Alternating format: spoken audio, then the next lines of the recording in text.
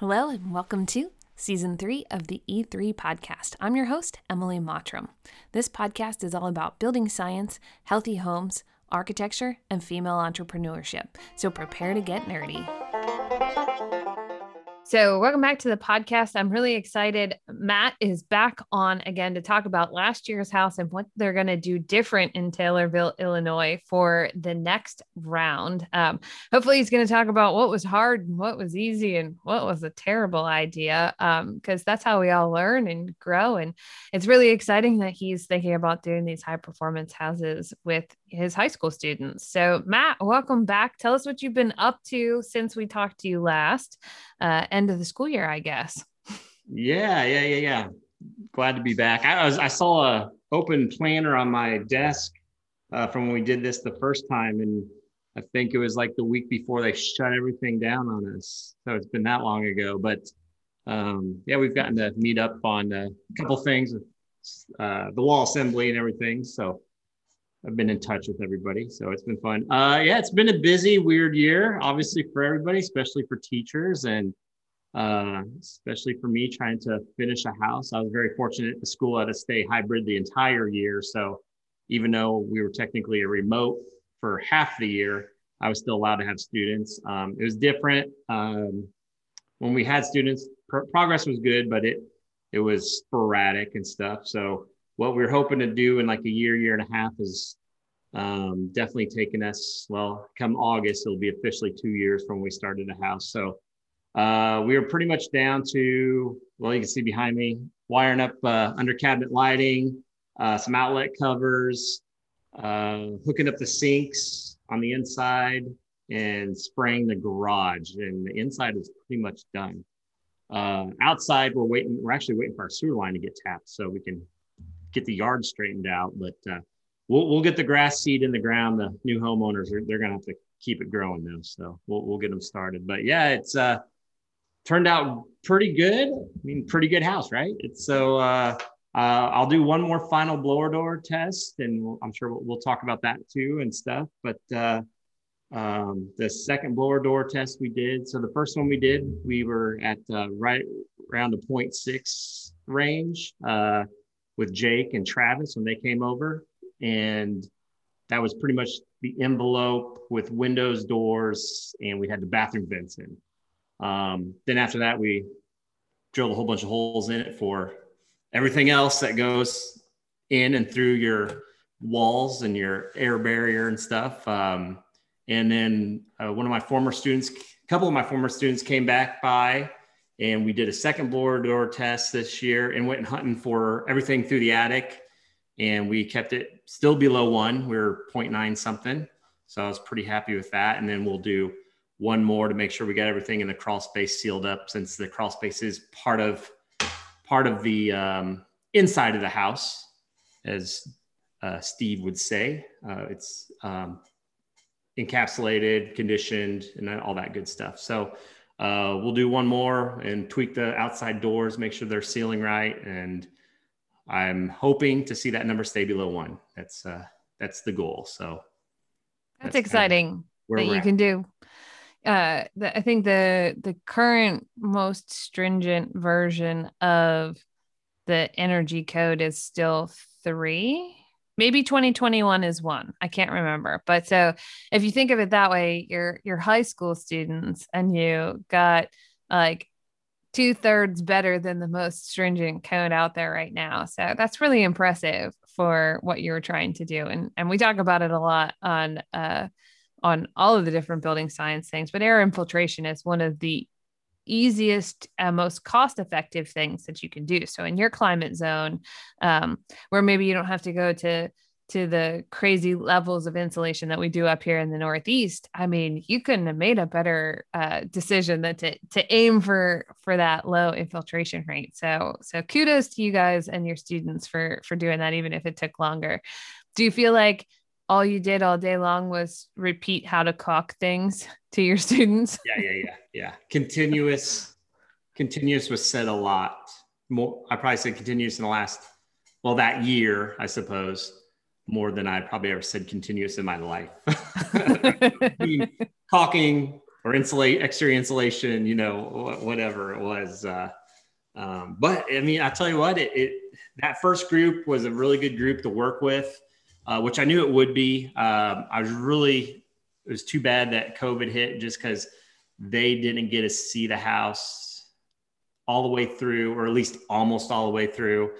So we will do a special open house for them to come back and bring their family. And a few of them stop by, like driving by those, because they're either in college or out in the workforce and stuff. So they'll pop in and out whenever, randomly, when we're here. But yeah, that was a good group. Sydney, that you interviewed on here, she who now works for Jake Bruton, and is doing well in Columbia, Missouri with him and stuff.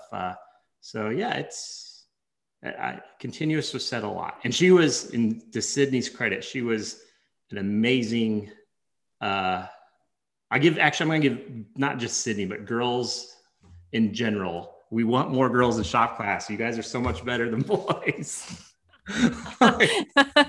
You listen better. Your attention to detail is better. You're usually calmer in a rowdy sense anyway.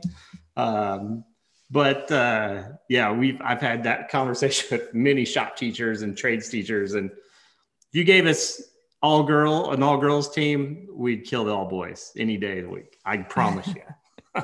So shout out to you guys.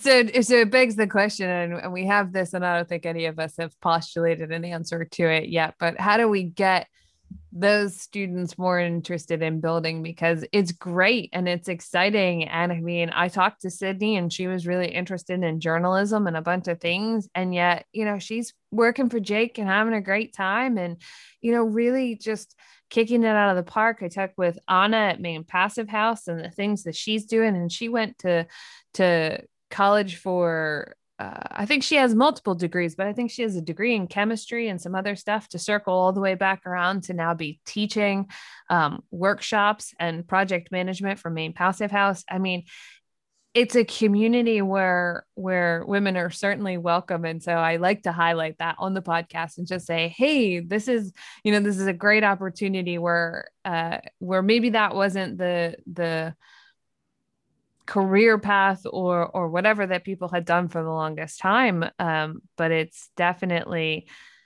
so much more than, what people think about construction, I think. And so you get some more people in your class with that mindset, more women, or just, go into math class and apply math to building. And I think you'll get some new people in who are just excited to, maybe it's just me personally, but there's just nothing that's similar to working with your hands and then seeing something that was on paper that you constructed. I'm sure all of your students come back here at the end and kind of say, wow, that there was nothing there to this thing that we have. So. Yeah. I hope to see right now, this year I didn't have any girls. Next year, I didn't see any on the list. I have some of my stepdaughters are younger, high school age. And I know some of her friends took some intro to industry, which is a class you got to take before here. And so whenever they're over, I'm like, are you guys going to do building trades? And they're like, I don't know. And I'm like, it's fun. I promise. So it's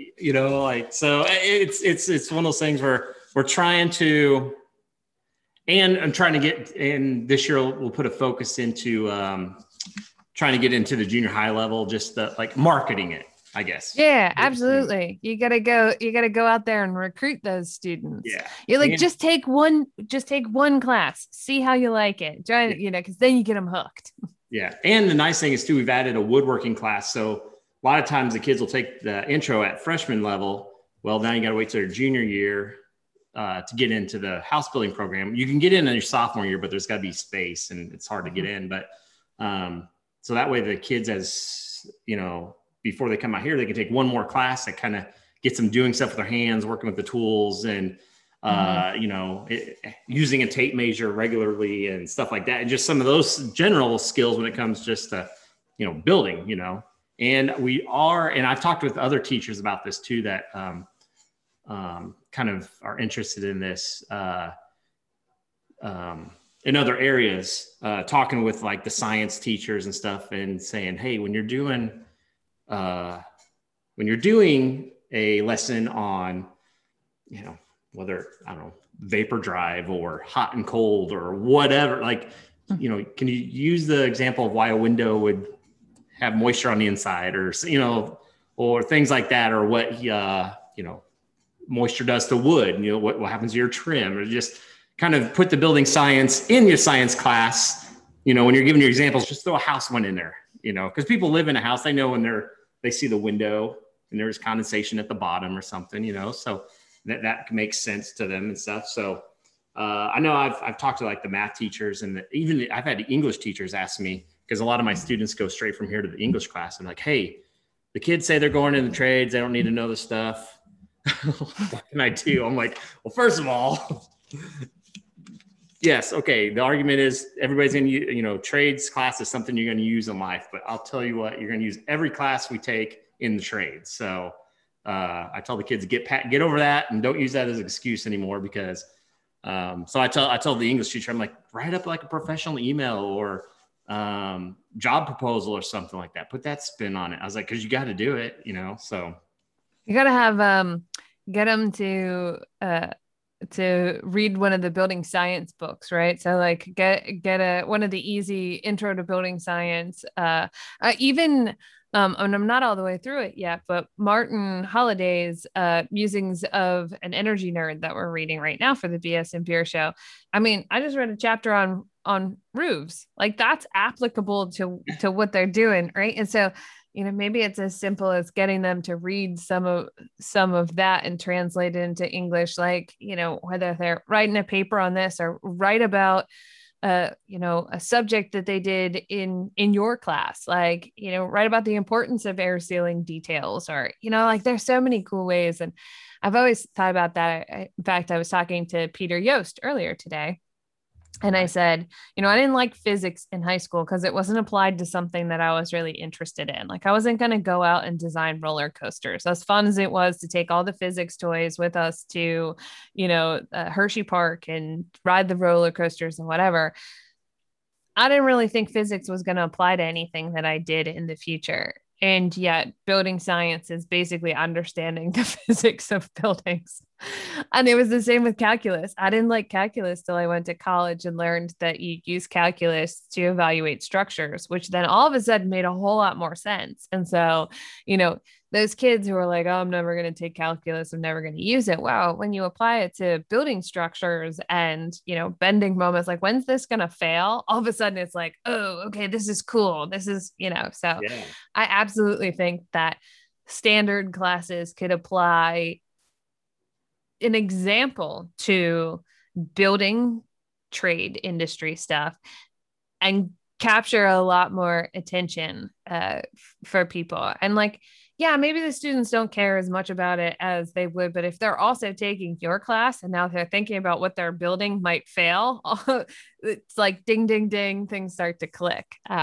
So I think that's a great idea for recruitment, you know, in junior high, just to say like, hey, here's a practical application of how you might do this. Or if they're taking geometry, here's how we use geometry. And like, I can't tell you how many times in my, I teach 2 building science classes, an intro to sustainable design and a more like energy auditing class that I taught to the construction tech department.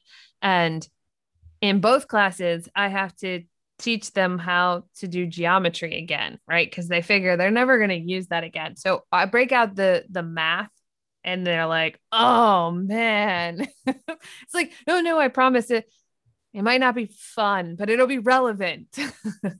Well, you know, it's funny when we do, because Pythagorean theorem, you know, I remember when I first started doing construction, and I hadn't taken math for a while in college. I don't know, probably by 2 years by that point. And Pythagorean theorem and all that stuff. And then, you know, it all came back, but like right now in high school, they're in that. So I'll say that and they're like, oh yeah, a squared plus b squared equals c squared. I'm just like, all right, well, you know what you can do? You know where that comes in play. You know, we can figure out these triangles or figuring out the, you know, squaring up the lines when we're getting ready to start, framing on the foundation or whatever and all that, so, or 3-4-5, rules and stuff. But it's nice because I'm like thinking, oh, great, I'm going to have to reteach this. Because when I taught at the prison, I was teaching adults who either hadn't done it for a while. Yeah, really hadn't done it for a while. Right. And then once we get going, they're like, oh, yeah. Now that's coming back to me. But like the high school kids, I'll say that and they're like, oh, yeah. I'm like, oh, great. Yes, that's right. You're in math class right now. That's perfect. So I don't have to do as much of that. Fractions and stuff is still something I think, I don't know, until you do construction, I always struggled with fractions until I was doing construction all the time. Now it's easy and quick and that's fine with me. But for them, usually the fractions and making sure they're correct on the tape measure. Some kids still have problems with that, but usually once we get going, they do pretty good. And so it is nice to have them fresh in those classes. And, it's kind of funny. We got to talk about school first. Cause one of the things when I was taking notes, like, oh, what we could discuss is, not only what is a pretty good house, which I'll let you describe that better since you're involved in putting together a book for that, but really it all comes to me, my process of learning came down to that basic science, like we just said, like kind of the simplicity of gravity makes things go down, right? So not just talking about not letting the house fall down, but water is the big thing. Water goes down, wet goes to dry, hot goes to cold, air moves moisture, and living things need to breathe and want to breathe clean air. And that, as far as like a science thing goes, does it get any basic than that? Like, you can make it harder, but I don't even know if it really gets any harder than I think we use basic science. Yeah, we use big technical terms to describe that, you talk about science and just like we said, and talk about math and people are like, oh, I don't want to do that. But the basics of it are exactly what you just described. And when you kind of leave out like, oh, we're talking building science, and people are like, that sounds complicated. It's like, well, it's not really complicated, right? It's these simple principles. And if everybody was thinking that way, we'd have a lot more pretty good houses, right? So, maybe we've done one thing, like you were talking early on about your blower door test. So we sealed everything up, right? So we've done a great job. We've sealed it all up.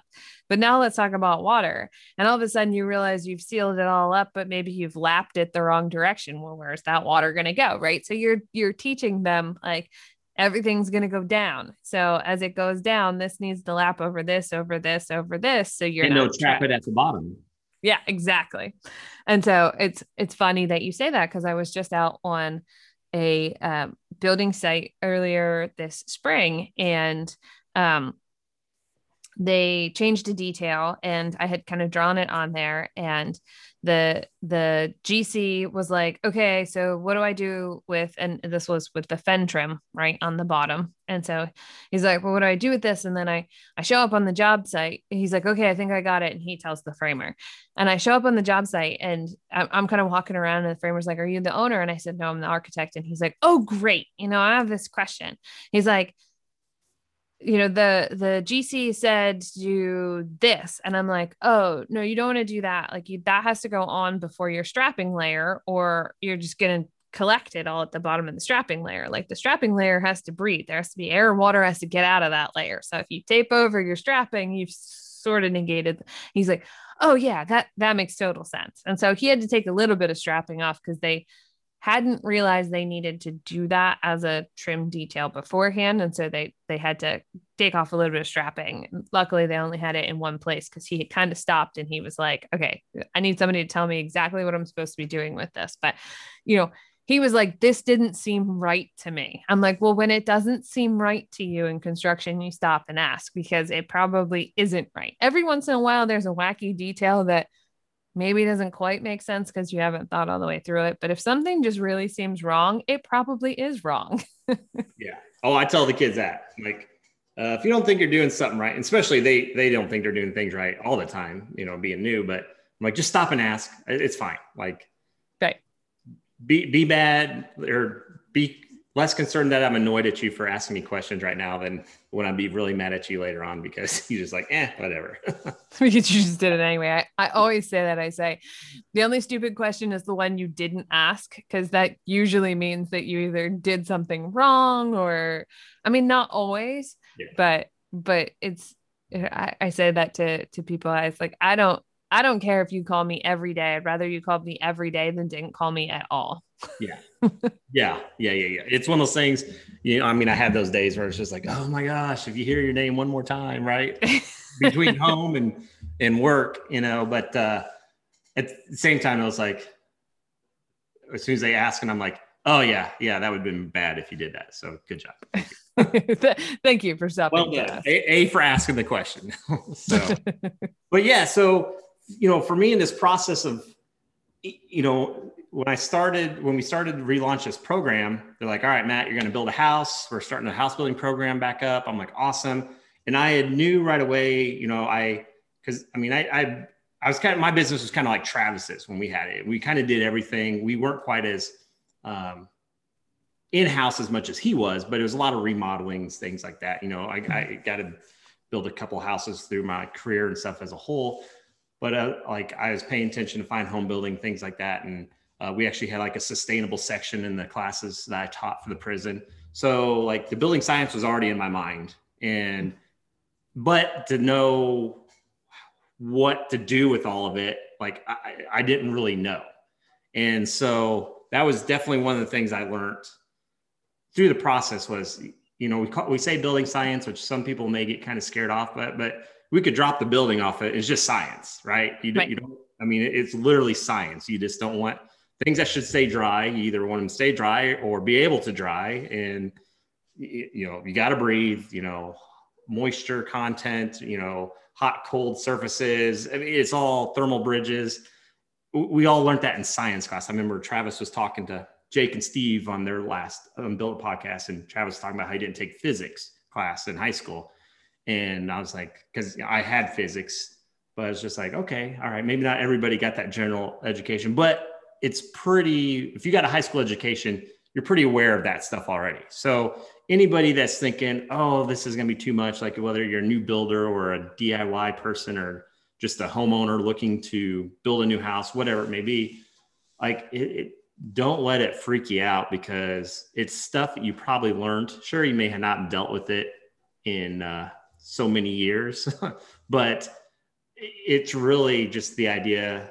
And I know Jake and Steve and Peter do a really good on Build It with the control layers, talking about the control layers. And really, those things that we just mentioned, that was all it was making sure everything stays dry or it can dry, making sure your inhabitants of the house breathe clean air. So there's ventilation. Now that's where I am definitely still learning, and will always call the professional, which you should anyway, but ventilation. Oh, and lighting, even though lighting's really not part of this, but the BS&D lighting shows, holy moly. Definitely is. And that's the thing is that gets wrapped up in it a lot. And part of why we're writing the Pretty Good House book or whatever, but when we talk building science, it's not just some of the simple things. Like the water control layer and the air control layer and the thermal control layer and what you use for insulation, right? But it is these other things that you're talking about. It's like, what is the air we're breathing? What is the light in the space? I talk about that from the very beginning. The orientation of the building is really critical. And if you have to have a strict orientation, like if your house is in town lot, right, then the location of those windows becomes really important. And how do you get daylight in? And how do you use less electricity because you've got natural light in the space that actually lets light in? And if you can't do that, how do you supplement that with lighting that isn't just like spot on your head, right? Or, my favorite, I have people who listen to the podcast. I hate log cabins because everything is brown. That is a mood depressant for sure. If like the sun goes down and everything in your house is dark, right? And so that's part of the science of it too, right? Is like, how are we emotionally connected to these spaces? And the lighting does this huge, on the lighting episode, they talked about the circadian rhythm and, when daylight and how we're affected by that. And we just don't we don't talk about those things, but they're equally as important, right? And so lighting, and you probably know more about fresh air than you think you do. Maybe you don't know the equipment. And to be honest, to learn the equipment is probably a bad idea, because it's going to change till somebody's going to invent something new, different, whatever, till you figure out what the equipment is. But when you're talking about fresh air, you're talking about two things, which is you can have your students research what is in a product, right? So like, what's in the stuff we're putting in these houses, right? How bad is this? How toxic is this? And, I was even talking with Peter, is that, and are you cutting and sanding that?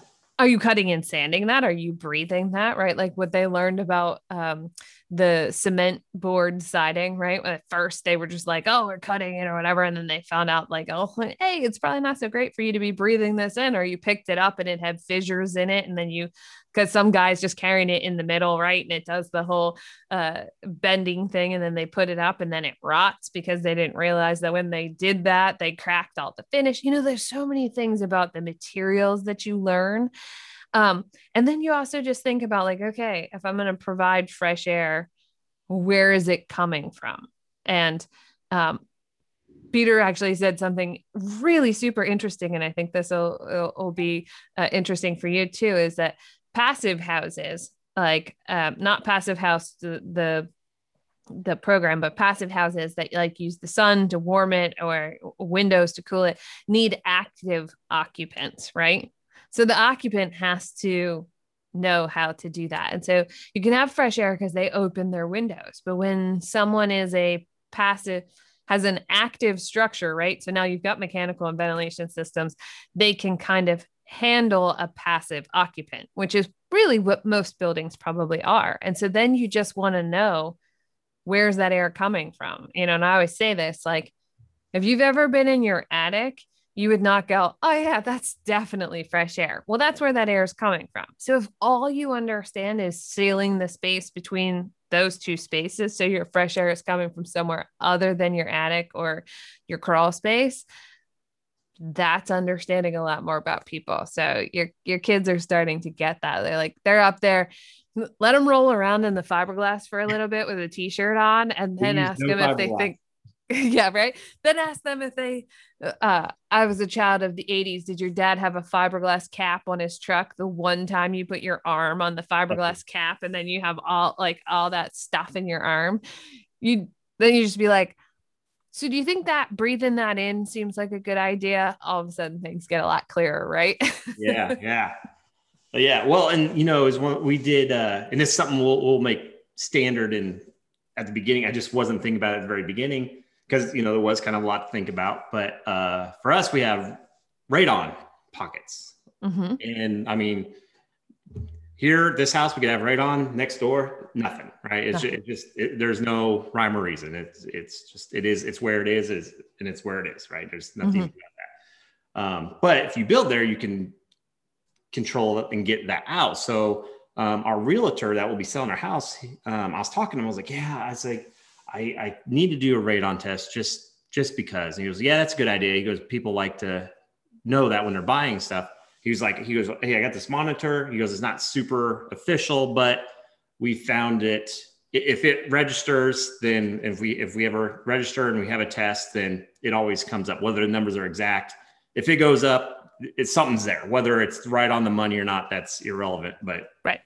So he brought it over. We left it in. Well, I forget what it peaked up to. So I forget what the radon measurement is, but you're supposed to be down, like, I want to say 2 or 0.2 or something. I mean, the number's supposed to be low. Well, we're like 10 or 12. So I was like, okay. I was like, well, we'll put it in. So I got a hold of a guy that does that stuff, and he came by and he actually took one of my students, and my student helped him assemble the whole thing. And since we're encapsulated crawl space, he was able to pretty much go underneath the plastic.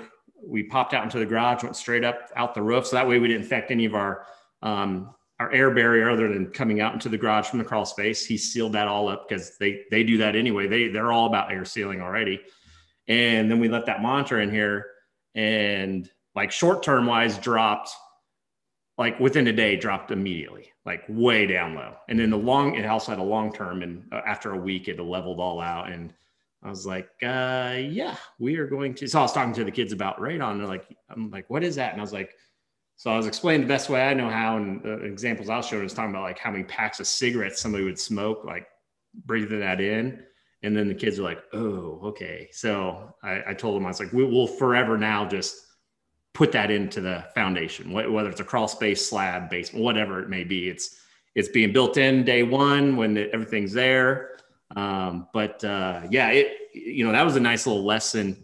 And the kids had seen that little dial here, so they saw the numbers changed and stuff. And I was like, see, you guys you don't even know that's there. You don't smell it. You don't taste it. There's nothing. Like if we hadn't monitored, and we never did get official tests, it was just like, well, we're just going to put it in and get it done because it's so inexpensive. Yeah. I mean, it's PVC pipe and a fan and a switch. Our Maine is a radon state. So we have a lot of granite here, which usually means a lot of uranium, which usually means radon. So pretty much across the board, everybody just has to put in radon. Passive system, whether you need a fan or not, happens when you test it after construction. But what you should tell the students is it's also partially because they did such a good job sealing the house, right? So we never used to worry about radon because we all lived in these leaky houses and there was just enough fresh air movement. Well, not even fresh air, but enough air movement to mitigate the radon previously. Now we're building these awesome, super tight houses, which are great to live in. They're really comfortable. Nobody's putting on the third sweater because they're freezing. But we've created a new issue that they can't smell or taste or even know that's in there. And, the students who are building it don't know that. So imagine the number of homeowners out there who the only time they ever hear about it is maybe when they're buying a house and there's an inspection report and someone says, you should test for radon. And they're like, what's radon? Like, what do I need that for? So. Yeah. And that's what I told the kids. I got thinking about it, was like, man, that was a quick change, but I was like, where's it going to go? Like there's because right now, the heating cooling system, it's not hooked up. So the ERV isn't commissioned or anything yet. So there's nothing pulling anything. It's just in here and it's in here, and it's one of those things. And this is another thing kind of, we can talk about too. So like today it's kind of a cool day, maybe not quite 80 degrees outside, but it's raining. So humidity is super high, even though temperature wise feels all right inside. Let me back up. So one of the things I definitely learned was, and this is whether you're building, I'd say any level of house, is controlling as much as you can the conditions, especially when it comes to moisture as you build, construction moisture. And I feel like Jake and Steve may have talked about this. I feel like I've heard you talk about this, or maybe we've talked about in BS and Beer. I mean, it's been talked about, right?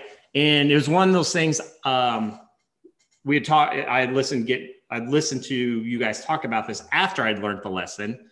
So one of the things was we don't build the house as fast as someone else. You get the subfloor system built, the flooring system built. A normal builder, 1,600 square foot house. By the end of the week, you're shedding water, sheeted, no big deal, right? Well, that takes us a month. And if it's a wet month, that subfloor is getting pounded and saturated. And Advantech, God bless you, Huber wood. It's a great material. It can take a beating. But our crawl space is unvented at this moment. All it is, the only vent would be the door hatch while it's dark. There's no air moving down through there once we put the floor system up. We had a stretch of really wet week. The floor is just getting pounded. We're squeezing water out and stuff. And the good thing is we had a sub pump, but the sub pump wasn't hooked up, but everything would drain into the bucket and stuff. And there wasn't a lot of water in there. So I was like, okay, that's nice. And then one day I was going past in the garage is where our access hatch is. And I could smell crawl space. And I'm like, oh, I knew it. So I crawl down there. I look up and just surface mold everywhere.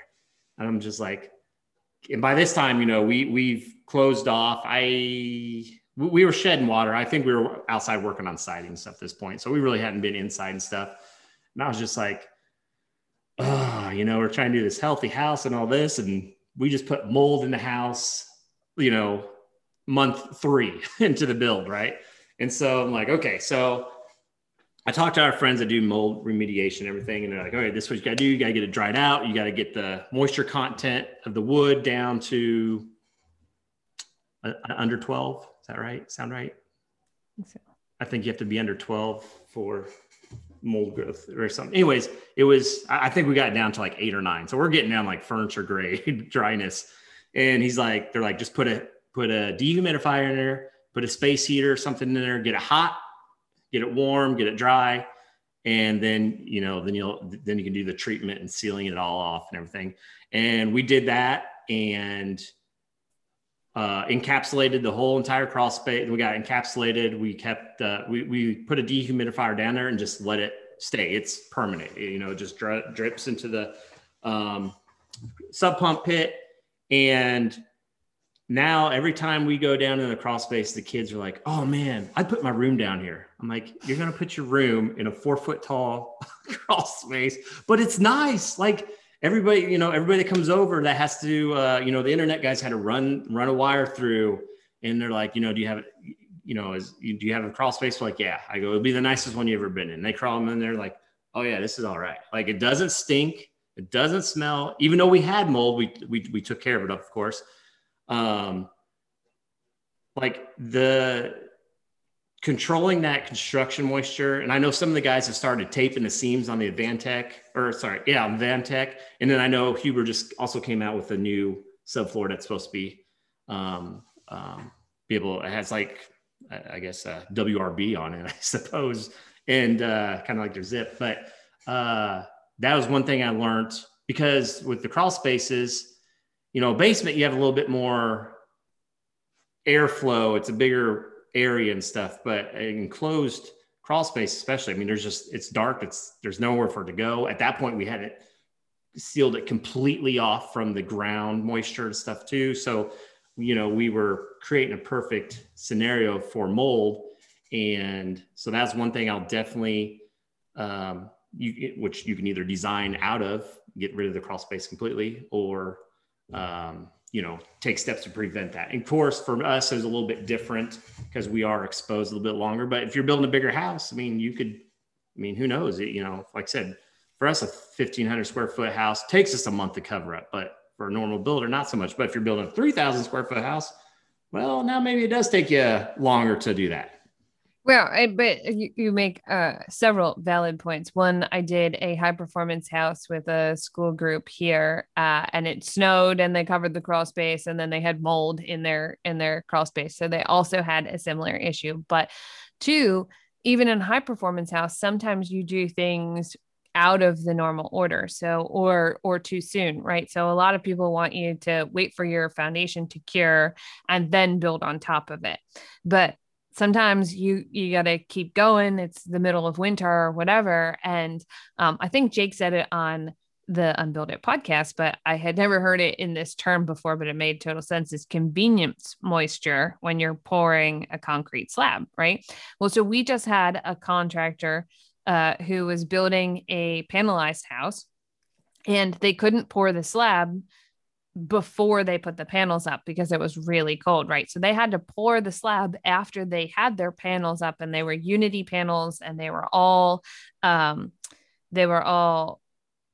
connected together and basically air sealed in, like from the beginning. And then they're pouring a wet slab into that. And so it was really huge for them to run dehumidifiers all the time, because that excess moisture just didn't have anywhere to go, right? And so you had a ton of moisture to get the slab to lay flat and wherever you want, not that you necessarily need it to cure, and then it gives off that moisture, and it's just getting trapped inside a, unheated, no ventilation, right? There's nothing moving through that. So even in slab construction or a basement or something, you pour that slab in after you've air sealed everything else in, you still have moisture issues for totally different reasons. And so that is just a lesson that's super important for everybody, even if it's, you guys just needing to take a little bit longer. I mean, you have your kids for what, like 3-4 hours a day. So they can only get so much done in a certain amount of time.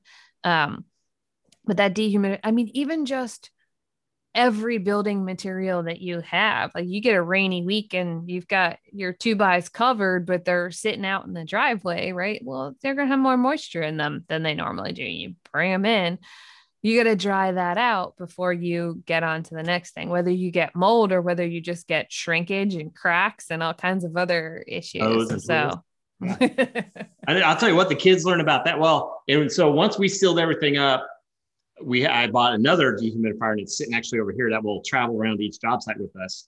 And so we keep it like downstairs or crawl space and up here, well, for at least a solid year, probably longer now, but 30 to 50 range relative humidity constant. And you talk about when you do stuff, well, go start drywalling with mud, painting. You want to see that thing will kick on and run nonstop, like, and it's funny. We talked about this too, because just the other day we textured the garage, sprayed, just, textured the wall, ceiling, everything. And it was a pretty warm day outside, but the garage door is shut and everything. So we're trapped inside. There's no ventilation in there or whatever. And we turned that sucker into a sauna so fast. Like we went from, and then, I mean, you walk into this house where it was, I don't know, 78, 76 degrees. The, dehumidifiers got us down to, I don't know, we'll say 40%. Man, it was like walking in the air conditioning. Like, and that's the thing. And so we would have days like this when it was starting to get warm, and I'd have the kids working on stuff in the room, and all of a sudden I'd hear the dehumidifier kick on. I was like, oh, that's kind of weird, And I go in to check on, see what they're doing. They got the windows cranked wide open because it was nice and cool outside because it's getting ready to rain. So humidity outside is like 90%, but the cool breeze coming through from the system felt great. I'm like, guys, you got to shut the window. And they're like, why? I'm like, because it's 40% humidity in here and it is 90% humidity out there. Wet goes to dry. So you're just bringing that all in. I said, you hear that machine running? I go, it wasn't running until you open the window. Like, I know I get what you're doing because of the temperature and it feels good. I'm totally understand that. But that was one of those lessons you learned, that you're now, when you understand that simple physics, you're asking the warm, moist air to come in, even though it feels good, but you're not helping the situation in the house, the controlled, your controlled system inside. And so I had to go through those lessons. And then once they learned, and somebody would be like, oh, can we open the windows? And I'd be like, why can't we open the windows? And somebody, that one of the students actually pays attention, because you're bringing humidity into the house. And I go, okay, what's the humidity? And the stuff due to our trim, it'll expand it. I'm like, okay, so, it was one of those things that was made for nice lessons. But again, like if you're just getting into this, it's that simple. Like the science is that simple. Like, I know it makes sense to open the windows when you're a little warm, but you got to think just one step farther with moisture. And that goes back to, active occupants, right? And so then the person who builds this house, or when you get your ventilation system up and running, right? So right now you're like, our ventilation system isn't running, but everything's still closed because you're trying to control the humidity. Well, then they turn on the ventilation system, and most ERVs are programmed for wintertime conditions, right? So it's got a humidistat on it, and it says, it's a 60% humidity in here. It's too high. I got to turn on. And then it just dumps more humid air inside. And so we're starting to see a lot of ventilation plus dehumidification, which does allow you to, like you said, you came in the house and it was 76 degrees, which most people would be like, well, that's still too warm. But if it's 76 degrees and 40% humidity, it's actually really comfortable. It might even be a little cold. Like right now it's 71 degrees in my office and it's 47% humidity. And I am wearing long sleeves. I'm wearing a scarf. I've got slippers on. I'm wearing pants, right? Like if I'm not moving, that temperature is more than comfortable. Even for me, a little bit chilly. So like, once you start to realize that, so you now have active occupants, you're like, okay, you know what, open your windows when it's 40 or 50% outside and it's 70 degrees, and cool off the inside. And as the day warms up, close those off. You've built a better insulated, better air sealed house. Now it's going to stay cool all day long and not use their systems. So that's always the fun lesson, is you just kind of relate it to things they understand. So like your kids are understanding it while they're working, and now homeowners will understand it when they live in the spaces. So yeah, like I said, we are 81 and 41%. So, and I mean, it's comfortable. I'm not, now if I was moving around working, I'd be sweating. We got the ceiling fans on just for some air movement and stuff. But yeah, it was one of those lessons. And that's the other thing I would tell everyone: get some kind of monitoring system. Like, so that way you know what it is outside compared to inside. Because like you said, as soon as inside outside was relatively the same, at least on relative humidity wise and stuff, then that's when we'd crank the windows open. But like the other day, it was like 100 degrees, storm system came through, dropped it down to 60. As soon as I got over here that day, all the windows cranked open, and and like you said, it holds that all in here for a while. So you kind of get that free air conditioning for a while. Now, when we have the kids here and you got 30 kids in and out and blah, blah, blah. Well, I mean, just like our parents always yelled at us, that's why. Yeah. And just like you just said, if you were up and moving around and working on stuff, but most of the time when we're in our houses, we're a lot more sedentary. We're not hopefully working on projects. So like it's a unique situation during construction for what you're doing and having 30 people in and out. Right.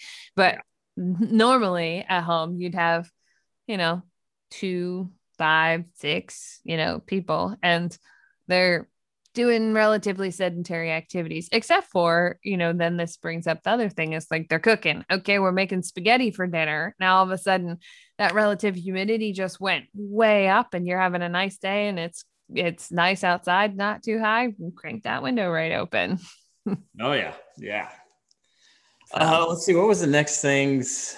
I will say this, a quick plug for anybody that is, whether you're new or not new, if you haven't listened to Peter, you're talking about Peter Yost, Fundamentals of Building Science on Fine Home Building, that he did at the summit. I think it's like a 45-minute presentation. You can look it up on finehomebuilding.com. It is such, and anybody that knows Peter, he does a really good job of breaking it down to understand, I believe. I think so anyway. It was such a perfect intro to all of it.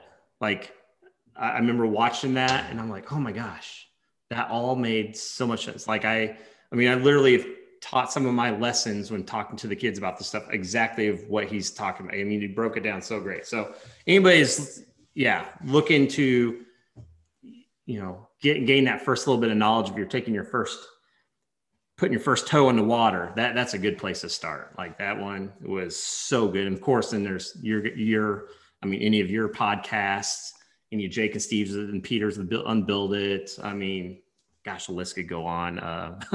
Green Building Advisor, anything BS and Beer, the pretty good home book. Yeah. The list can absolutely go on. And for anybody listening to the podcast, if you didn't listen to last week's episode with Peter also rattles off a few of his favorite, because he got to talking about a building enclosure book. And I was like, wait, Peter, we're going to talk about books. Let's, and so we dive in for resources, and he brings up Building America and Building Science Corporation, which also both have a lot of great resources for anybody who's just not quite sure. And if you want to get in the weeds and learn about building science, there are ways to do it. And there are also designs that work and enclosures that work, that just tell people, do it this way. And so that is, there's some great resources on there. I mean, there's some amazing resources out there right now. And it was just a matter, I talked to Peter about wingnut testing. It's just a matter of getting all the people together, because there are people kind of everywhere doing different things. And so that's why I do the podcast every week, to try to connect people. And really what spurred BS and Beer was our local group getting together, and then the pandemic hit and we couldn't get together in person, and we started just saying, okay, is everybody okay? Let's pop on a Zoom, let's get our group together. And then word got out, a couple of people who have met, probably Mike mostly, but a couple of the other pretty good house guys at different conferences who have always wanted to join our discussion groups. And meeting in person in a discussion group is a lot of fun, and I highly encourage everybody to set up their own groups in their own areas. But it's a hot mess to video record and let people join in. So we had never done it before, and they got wind that we were meeting on Zoom, and a la BS and Beer show was began. And what I think is great is now that we're able to start getting back together in person again, is that a lot of groups are connecting with other people in their area who've wanted to do this and wanted to talk about it, and just there wasn't a network out there yet that connected people in their local areas. So that's been one of the things that's really exciting about the BS and Beer show, is it's kind of popped up a couple of people in different local areas to get their own discussion groups going and talking. It's because our group started for, very New England centric. We talk about a lot of New England things, and we're really trying hard with BS and Beer to make sure we cover the other climate zones. But what's available in your area, what you can get, what your clientele is. I mean, everybody's groups are different. I heard an architect on a forum talking about construction in California, and they can't do anything for $1,000 a square foot. And I was like, man, what I would do with $1,000 a square foot, right? So, I mean, just costs, geographic areas, access. I mean, we take it for granted in New England that we have access to wood, everything. And then to hear on the BS and Beer show, like, we'll use a shingle to pitch a windowsill or something, and people are like, I'd never do that. Do you know how expensive that is? So it's fun for local groups to get together in their areas and talk about things that are very specific. And then still all of us get together and push the market to, as Christoph would say, do better things. Like, give us better things, give us things we can work with. So I appreciate you bringing up references for people, because the information is out there and it can be accessible. I mean, don't start with water in buildings, because you'll never read another building science textbook again. Is it great? Yes. Do you have to read it 6 times to understand it? Yes. Well, and that's kind of builds into something else. One of the things learning through this process for me was like, and you kind of talked about it, and we, with everybody getting connected stuff, I guess if you're going to thank COVID for at least one thing, bringing the us community on, I mean, we're you're in Maine, I'm in Illinois, we're talking right now, right? Like getting connected with the right people or building the right team. Like, if you're a homeowner who wants to do this, or, or a new builder, like I designed this house. Like, now, good thing with a small house, your design can always be more efficient, but I would say, and you could maybe agree or disagree as an architect, but with a smaller house, you can't get too inefficient on the design, just because that's not much space. Like, your utilities really you can't move them very far from the center anyway. Like, I mean, even if it's towards the edge, it's really not that far across the house anyway. So, when it comes to stuff like that, but working with the right people, the right architect, designer, mechanicals, people, like building the team. Like, and that's the thing for me, I like to learn and know how to do all this stuff. I think that's why I like building. One of my favorite things about the build was I learned so much more about plumbing and electrical, like how to install it, because I just never got to do that stuff. And now I don't want to be a plumber, but I would be a new construction plumber all day long. I don't want to go mess with your existing plumbing, but I will do the clean new stuff, right? Because that is fun. It's putting together that puzzle. But like, I also learned too, you can't learn it all. You can't do it all. Like, talk to Emily Mottram, get Steve Basic on the phone, whatever those, get a builder like Jake, build that team of people who either already understand it, or if you're, especially in the Midwest, that's harder to find those people, at least want to go after and help learn it. So that way everybody's kind of learning their own thing and can kind of come together. Because, it's one of those things where I talked about, we went and punched a whole bunch of holes and everything. Well, you can see behind us, we got, our little disc lights and everything. Well, for us, the drywall is the air barrier. We don't have a wrap above it with, we have strapping, but it's not for a service cavity or anything like that. But you can design some of these problems out the window, right? Like the next house, luckily, Steve Basic gave us the blueprints for the next house, and the center corridor of the building has everything in it: plumbing, straight shot, heating, cooling lines, everything. Even if we had a crawl space, everything gets dropped down from the 9-foot ceilings to, approximately an 8-foot ceiling. All that ductwork or lines or whatever goes right through the middle, vents right out. So everything's nice and short. You're not pushing everything out to the outside walls. So it takes care of, we talked about the lighting discussions. Well, get rid of, do you need 60 recessed lights in your house? Probably not, right? I'm going to say no. No. But yeah, I have a love-hate relationship with recessed lighting. I love that it provides light and you don't see anything. But at the same time, as soon as you're trying to air seal stuff, you're crawling around in the attic. If you didn't get that box perfectly sealed, you're crawling around on a 312 pitch that's tiny already and getting out to the eaves, trying to seal things up, chasing air leaks down. So one thing, I came up with a better system of doing that. And let's just eliminate the problem. Like if it's not there, it's not a problem. So having that person who understands design and what you're trying to do right there alone can fix so many of your issues that you don't have to try to learn and figure out yourself. And now for me, I'm glad I went through the process and learned stuff, because I will do this again and have to teach kids, because we're going to build another house. But, for, someone who's just wants a better built house, well, hopefully they're only doing that once. And so, and you're never, to build one house, you're never going to figure it all out in one house anyway. And we'll get to what I'll do differently next, but give up on the idea that you're going to learn it all, because any one of these topics we've talked about, you could go on a rabbit hole forever and never come back to get to the other thing you wanted to learn about, so it's one of those things you can go as deep as you want on some of this stuff. So admit to yourself, you're not going to learn everything. Understand that, talk to the right people. Cause I would say, especially in this community, people will give out the information for nothing, and it's great.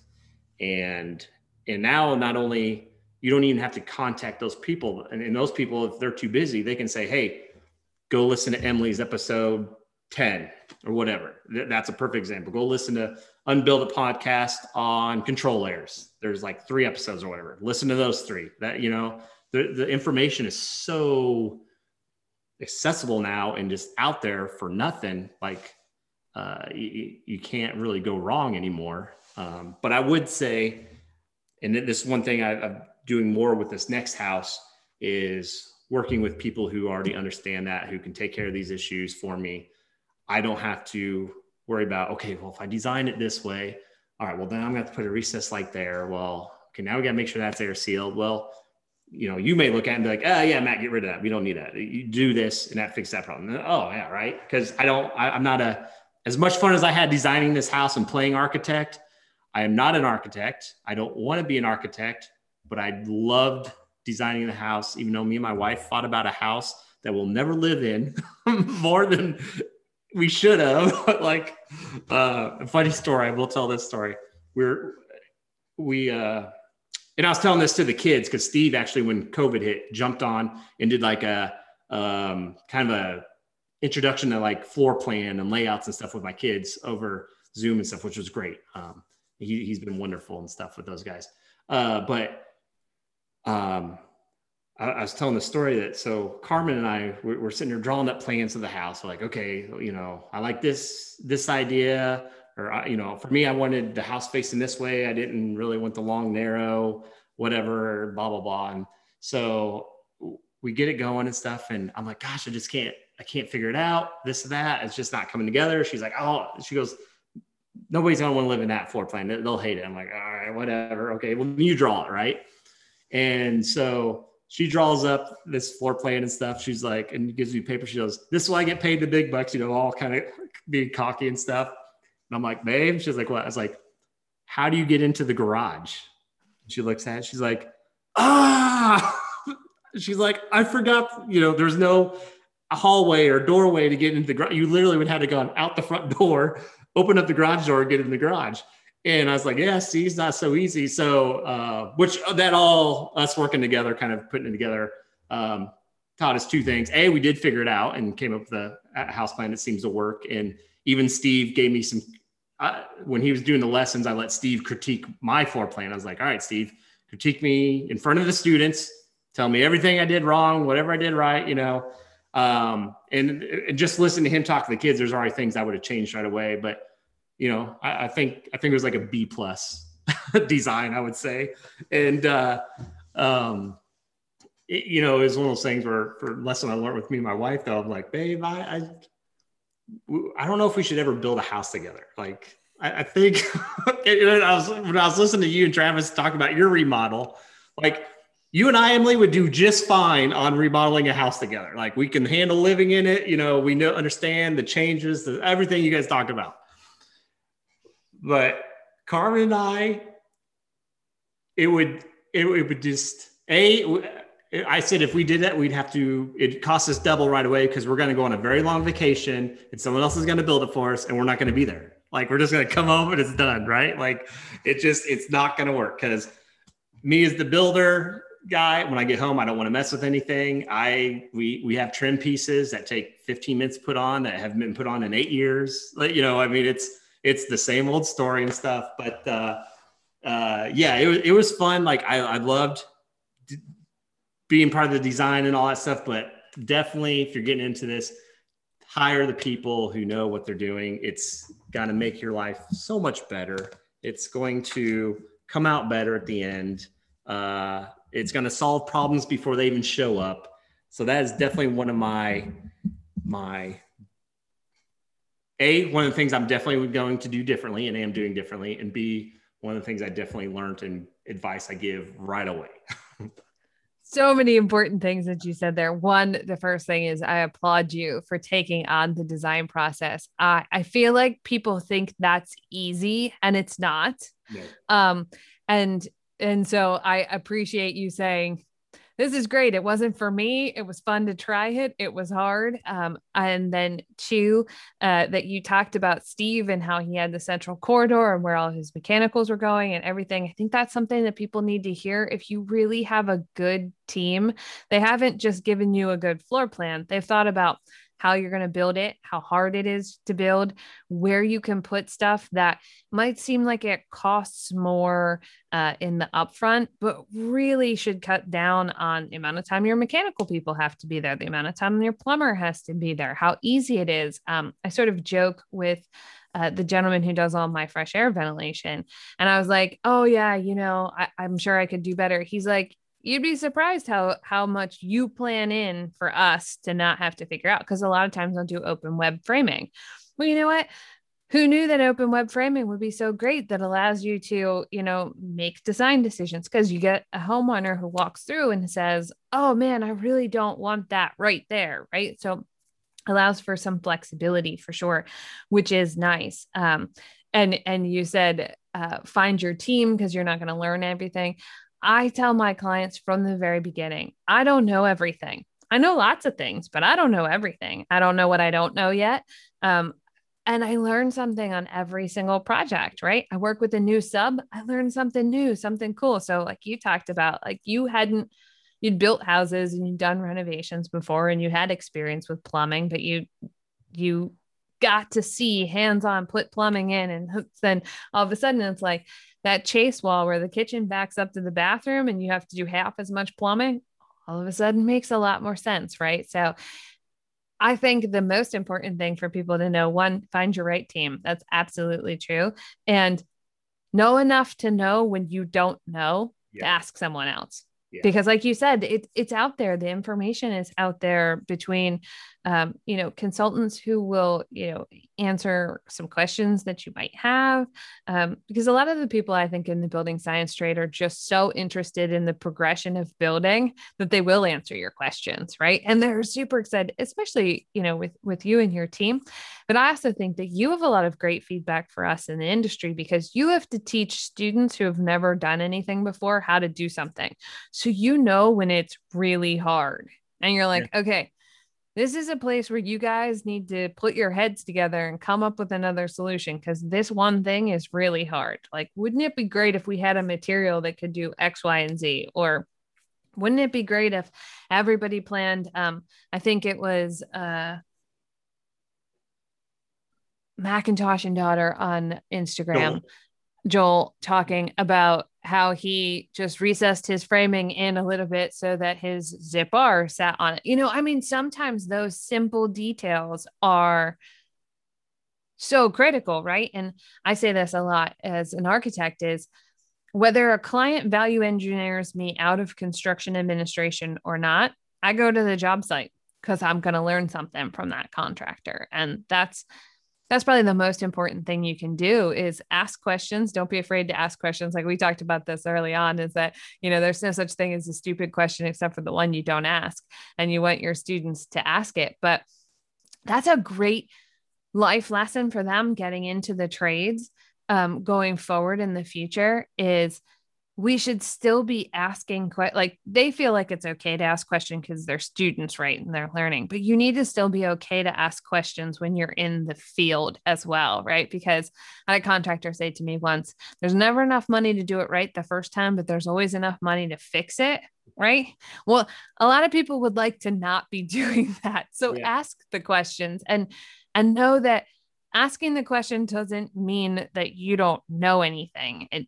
It is often a great way, and reframe the question if you're not quite sure, is it's a great learning experience. People like to teach. You're having a bad day and somebody's throwing stuff around on your job site, maybe don't ask that guy. But yeah. But yeah, that's so much important. And then the last thing I'll say to you about this, because I think I said it on the podcast with Travis as well. Technically, till my husband and I are done with this house and doing our renovations, we'll have kind of built a house together anyway. But being a good designer means you're also very good at marriage counseling. I think I talked about this with Steve Basic. Yes.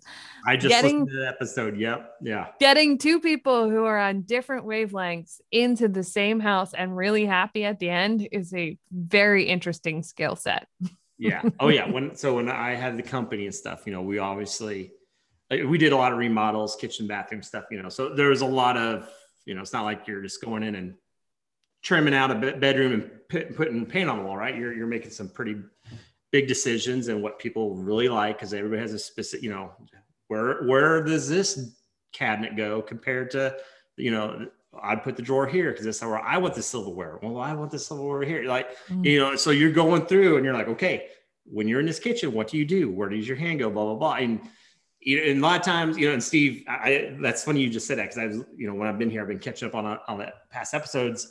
And I was listening to that one, and I sit there and laugh because I've been through all of that as a builder and remodeler, and we would joke like about the marriage counseling thing, because you literally become this arbiter person, in between these two. Like, okay, well, she wants this and you want this, so how about we do this? And then you kind of both, so it's kind of funny that you when you guys said that, I was like, oh, I felt that one. That was so true. Like, you just sit at the table and you're like, oh, like, have you guys talked about this before to each other? Or, like Steve was talking about the one where the wife starts listing off all the stuff and the guy's like, I have never heard you say this at all. I was just like, oh yeah. Yeah. And then what's nice is when you just get in there, like the husband's like, I'll write the check, whatever she wants. Great. But I've had discussions where we were trying to figure out where the handle goes for the cabinet. It was in a bathroom, had a nice tall cabinet from countertop to ceiling and stuff. And these people I've known forever. In fact, it was one of our former principals growing up, and we did a lot of work for them and grew up with their kids and stuff. And we're in there, and husband's like, it's like, all right, we got to figure out, Bernie wants to know where we're putting this. And he goes, I want to put it here. She thinks it should go here. Da, da, da. What's your guys' opinion? And we're like, okay. So there's three of us working, like me and my buddy that owned the company, one of our other buddies that worked for us. We're like, well, this is where we like it. And then, you know, we kind of gave our reasons why. We've also maybe done it on other projects. I said, the good thing is you're going to put it in one of these spots and it looks fine. Like nobody's going to walk in and be like, whoa, what happened there? Right? Yeah. Like you're in a win-win situation as far as it not bugging you the rest of your life or looking like crap. But we all voted for his. And so Bernie comes downstairs, we're talking to her, and we're like, okay, told her the same thing. You're a win-win situation. Whatever you guys choose is, you know, we'll put them wherever you guys want. I said, you know, we've put him here. You know, this is why we said, this is the reason, blah, blah, blah. People seem to like whatever it was. And she's like, okay, that makes sense. Let's go there. And she leaves. And he comes around the corner. Ed comes around the corner. He's like, thank you. He's like, thank you guys. He was like, I never win those things. It's like, hey, you know, we're glad we can help out. But you're right. It's a lot of, if you're going into this business, no matter what your job, architect, designer, contractor, yeah, just learn some basic marriage counseling. Like, I think that should be like part of any trade school, like just basic marriage counseling 101 or something, just because you're going to do it. Yeah, everyone should read How to Win Friends and Influence People. There you go. That's what you can suggest they do in English. It's one of the best books on you know, it's 80% personality and 20% your skill, right? So yeah. You know, how do you deal with people? How do you convince people that your idea was their idea, right? Yes. So, yes. It's a fun. I find it fun, right? So if that's a skill you don't think that you'll ever have, maybe the construction industry isn't for you, which is funny because that's not what you usually talk about when you talk about the construction industry, but it's really important. So, well, and it's kind of funny because for me, Carmen is my go-to when it's like asking opinions. So we were actually, me and the kids were putting the handles on the cabinets, and we have a tall pantry cabinet over here. And so it's one of those things where, again, it was one of those things, do we center, you know, on the cabinet? Do we raise it up a little bit? Do you want it low enough so the kids can get in? Do you want it low enough so the kids can't get in it, you know? And right. So I'm having the kids, like, I'm like, hold this, taking pictures, sending it to Carmen, like, give me your feedback. And so it's kind of funny. Like I said, we get in these arguments or disagreements about this house. I'm like, what are we doing? We're not going to live in this thing. Like, in fact, once it's sold, we'll probably never be in this house ever again. Like, but I liked, was it Doug? I think it was Doug from DC. He was talking about how their company offered to pay for vacation to the homeowners if they made every single choice before building and didn't change it. And he said he think they did it like 2 or 3 times maybe. And I was like, and I'd been going through my process of, okay, because that was the other thing. Some of this stuff I was just on the fly, you know, like design, build, it was all happening, right? It wasn't all figured out at the beginning. Definitely do as much. And I mean, every podcast about construction, business, anything will tell you this over and over again. Figure out as much as you can at the beginning, even if it comes down to the light fixtures and the switch plate covers, because by the end of it, you're just going to A, be fried. B, I mean, it could cause budget issues, of course, but having it all already figured out, man, it's just get it done, get it thought of, get it over with. I mean, that's just advice on any build project you do. I don't care if it's horrible or passive, just try to figure it out. And that's one thing I'm doing with the kids on this next house build. And this has been talked about before too, is, in fact, I think Doug may talked about it as well. I was actually started doing a digital twin for the house. So that way, every single wall has, this is where the wires go. This is where the plumbing goes. It will be, because that's one thing I did learn with building with the kids. And I guess this could be anybody that's kind of getting into this, or I guess even working with your new staff or employees. If you're able to create a digital twin or whatever, a virtual mock-up, it's a lot easier to, because for me, I can see every single piece of this house, right?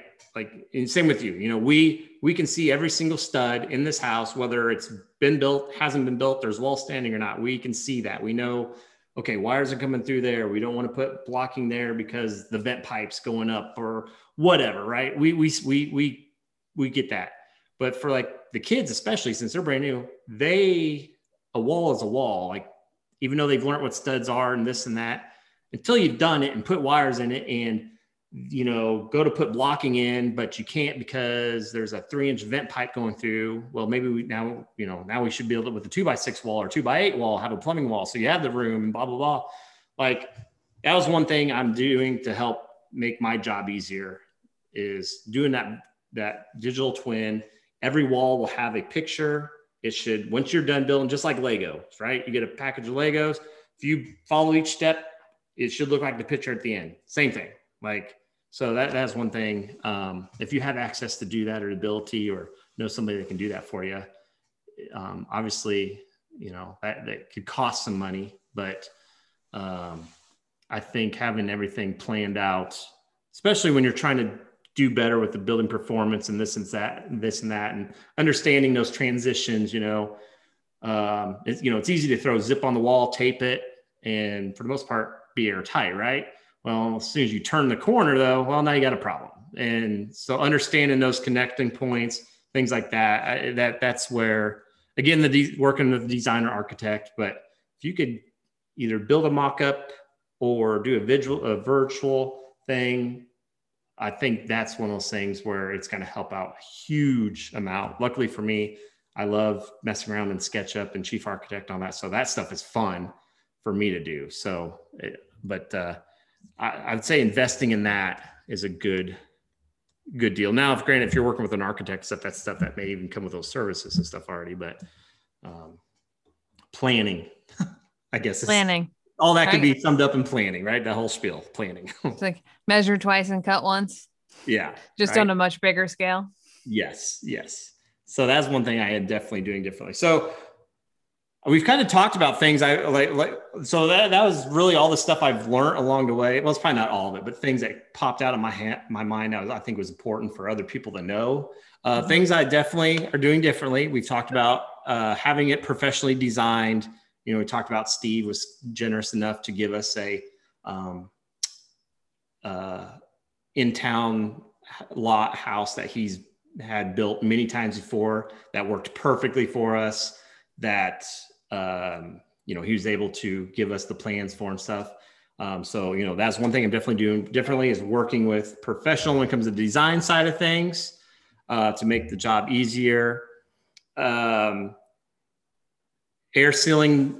So if we do have, where we will have some recessed lights and stuff, obviously we could either is Intello, is that the membrane? You could, yep. Obviously switch to that and make that our air barrier, or we can stick with our drywall system. And I've already designed like a air sealing plate and box that will work, that I think will kind of take the air proof out of the kids putting it together. Because one of the things we did, we built these nice boxes out of like our leftover Zip R.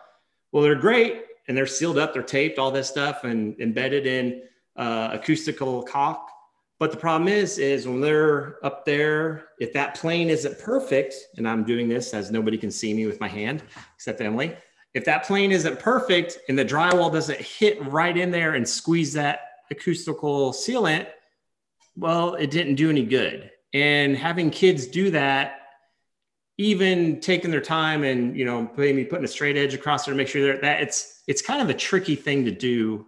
I felt was a tricky thing to do with new students or new workers. So that's one thing I'm definitely changed and thought about a lot and came up with a system. like I said, we've already designed some of that stuff out the window. So we're not even going to worry about it, which is great.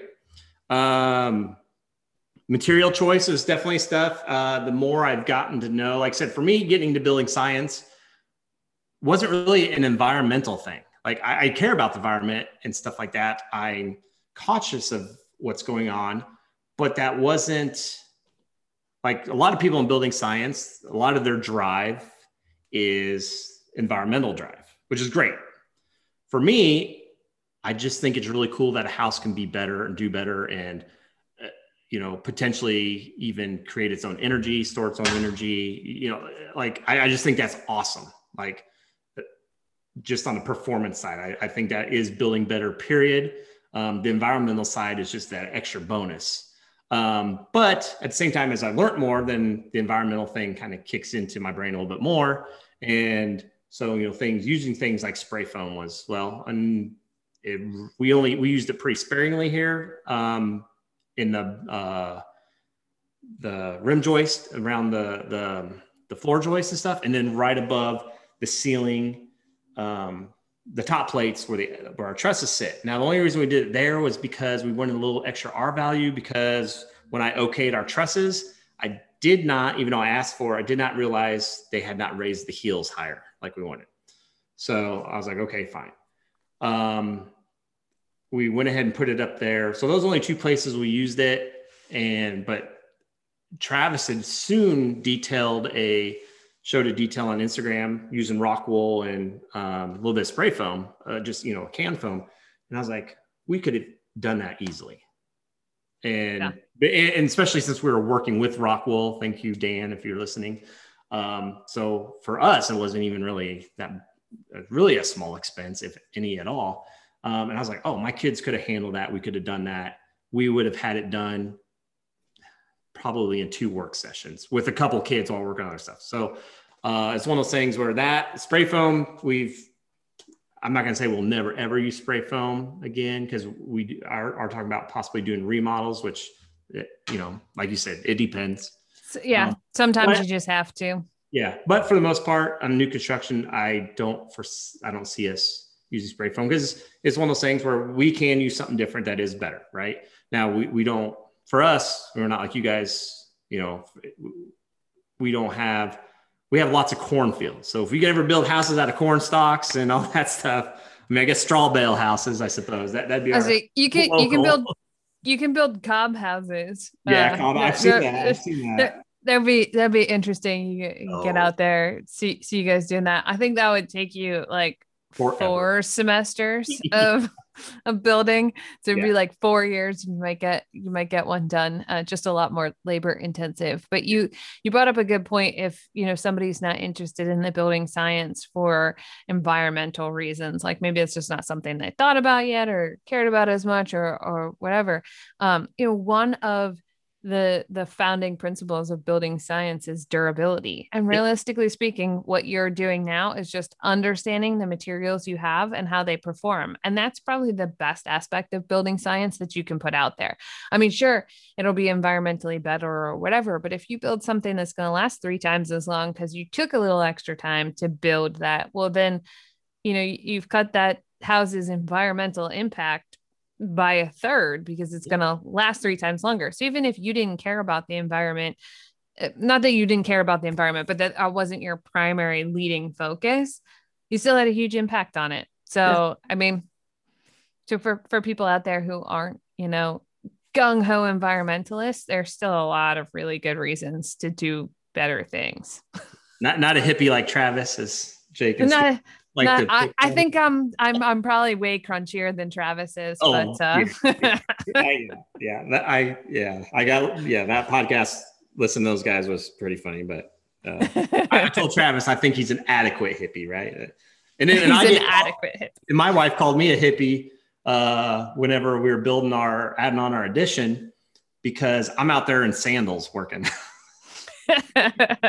Carpenter, Matt. I'm like, why? She's like, because you're wearing sandals. Because I was one of those kids that love being barefoot. Like shoes are prison, right, for your feet. And I don't do that here at this job site, because obviously, we tell the kids you got to have shoes on, because I don't want somebody to bust a toe or lose a toe. But yeah, at my own house projects, crawling around in sandals, which isn't smart when you're getting up on down ladders. So anybody listen to that, don't do that. It's not smart, but yeah, no, that it was, and I'm the same way, as I love the environmental, helping out the environment and things like that. But that at the beginning of it all wasn't my driving force. And sure. Even today isn't my driving force, but I love that that's one of the benefits. So, and personally, once you kind of get to know what the pretty good house is, you start to realize it's like, well, really, this kind of should be like the minimum of what we should be building. I mean, amen. Like, because it's so simple. Like, it is so simple. Like, it's really just thoughtful, right? Like, it's literally just being thoughtful. And a lot of it may come down. Yeah, a lot of it may just come down to a few extra cases of caulking and tape, or maybe like special membrane. Like, it's not. Yeah, you can go crazy. Don't get me wrong. Like, well, and in some places you have to go an extra level. Yeah, especially colder, I would say. Insulation is expensive fast. Well, and so there are certain areas that you have to do different things. In the Northeast, we have to do more insulation. You just should, right? It's just a thing. You just should.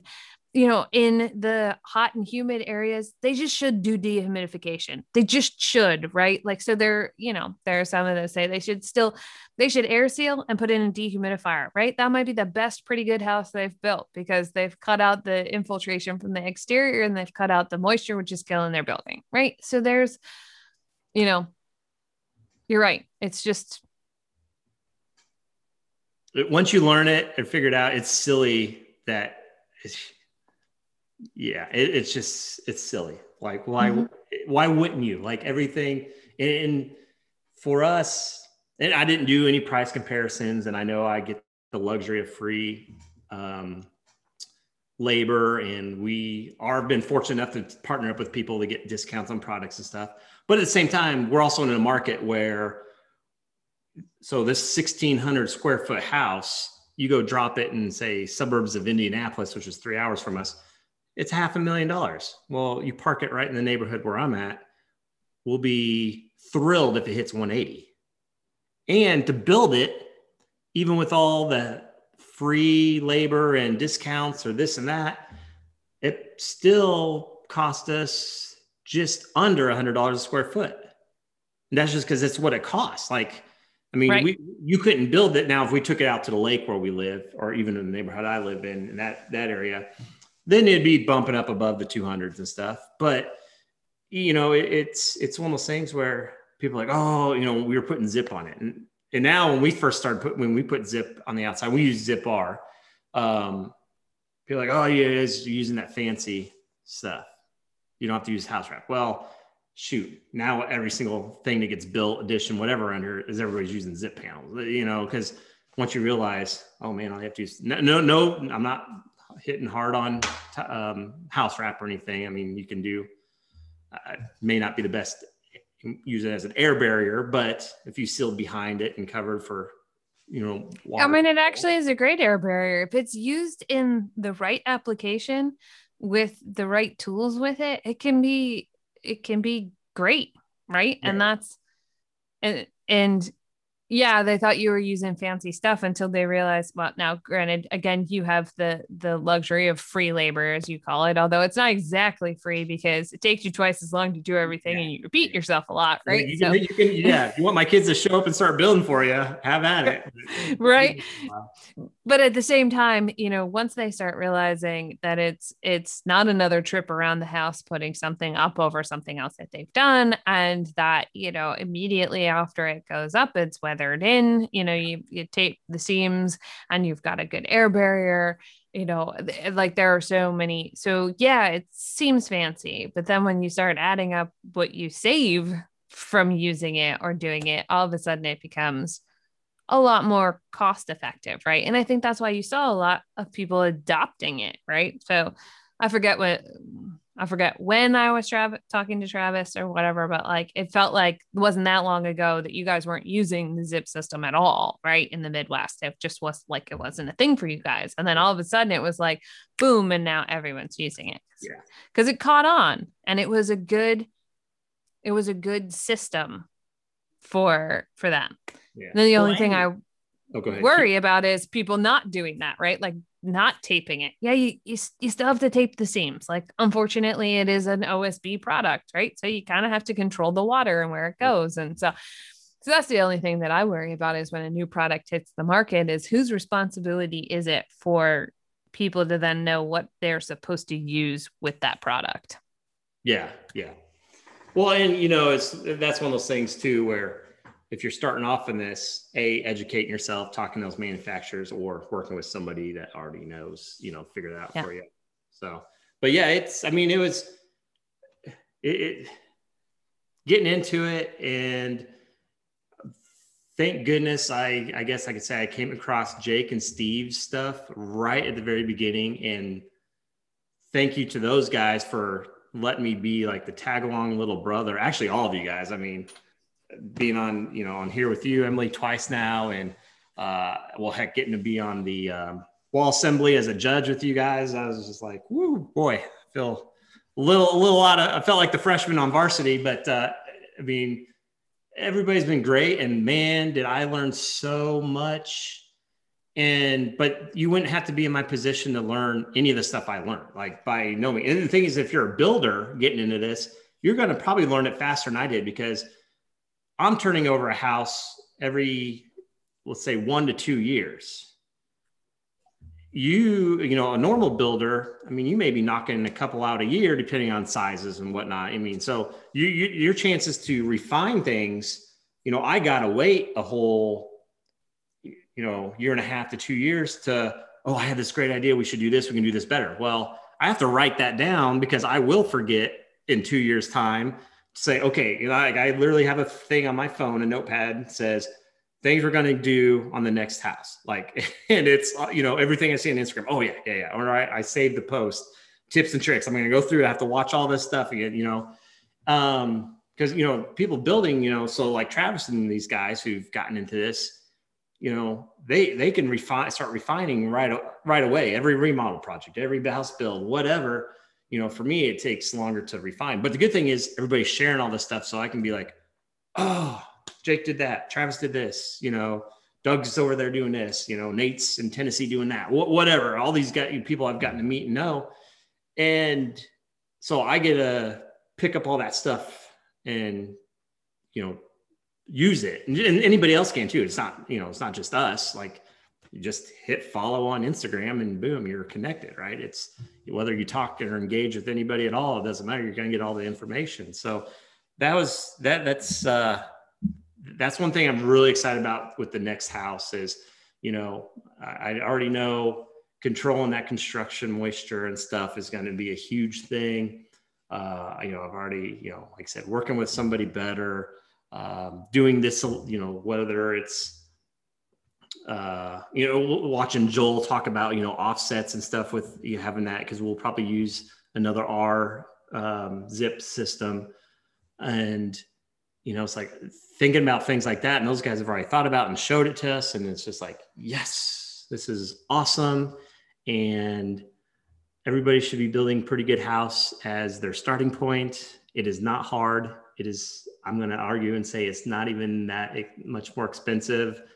Actually, it can't be that much more expensive because you're building a better product. It's better. And it's simple. It's easy. If my high school kids can do it, anybody, and not only can my high school kids do it, we're doing it here in the middle of rural Midwest. Like, we don't, there's product, like you said, you guys have plethora of wood accessible to you guys. We do not. But okay, then we can get, Huber products, or like even, wood fiber insulation is becoming more, available in places and stuff. So we could even change from that insulation to a different exterior type if if that follows, your line of budget and or goals and stuff. So I think it's one of those things where, you know, a lot of you guys have said this before, you know, on your podcast. What's happened in the last 5 years has been probably 10 times as much that happened in the 50 years before. You know, it's moving fast. And I would say even just from the time starting 2 years to now, it's just like,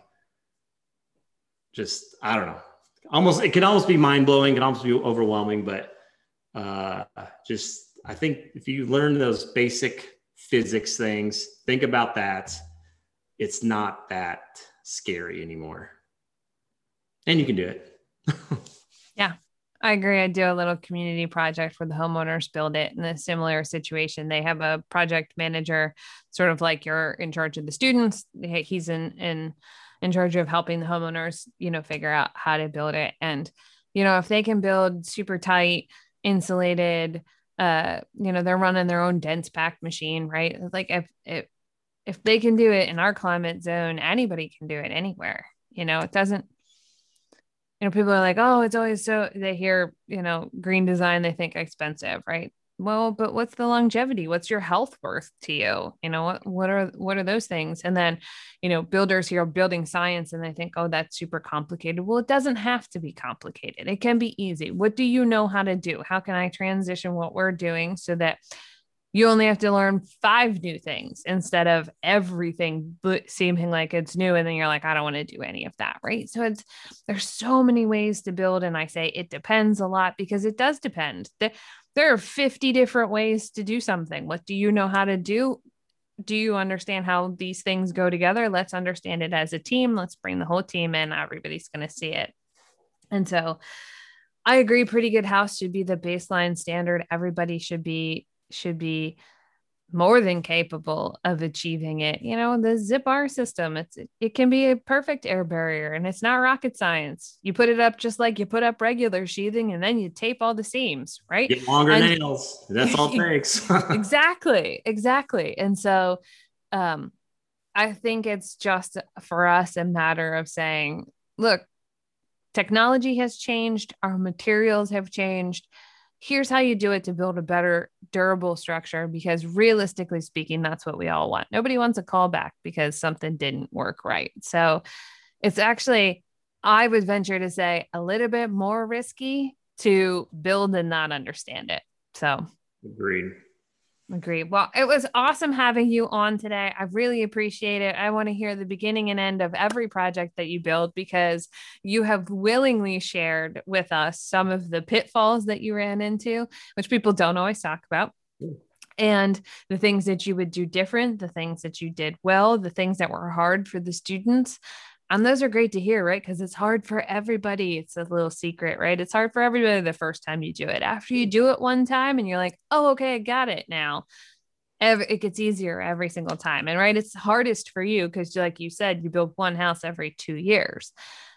And every time you do it with a whole new group of students. Yeah. So none of them have any of the things that they should have remembered from the last time. You know, it should in theory be easier for every group of people. As like, once I've drawn it, once I've seen it built, once I've gone out and done it, I know how easy it was. I can either transform it to make it better, or I say, hey, this was great. This is what we did, and bring that to the next group. You know, and a builder, once they've built it once, can say yes or no, thumbs up, thumbs down, create a system and do that. So I appreciate you taking the time and talking about doing this with your students, because it's always awesome to hear. I love it. Someday I'll make it out to see one of your projects. Heck, who knows? Maybe we can get you to be one of the architect for one of the upcoming projects or something. Well, that would be fun. Put your stamp in Illinois here and stuff. Right? Thanks for tuning in for season 3 of the podcast. If you want more information on the guests, check out the show notes. If you want to contact me with a question, a comment, or a suggestion for the show, reach out, emily@mottrumarch.com. You can find me on Instagram, mottrumarch, or on LinkedIn, Emily Mottrum. And you can find me on Thursday nights at the BS and Beer Show, so come join us live one week. Until then, stay nerdy.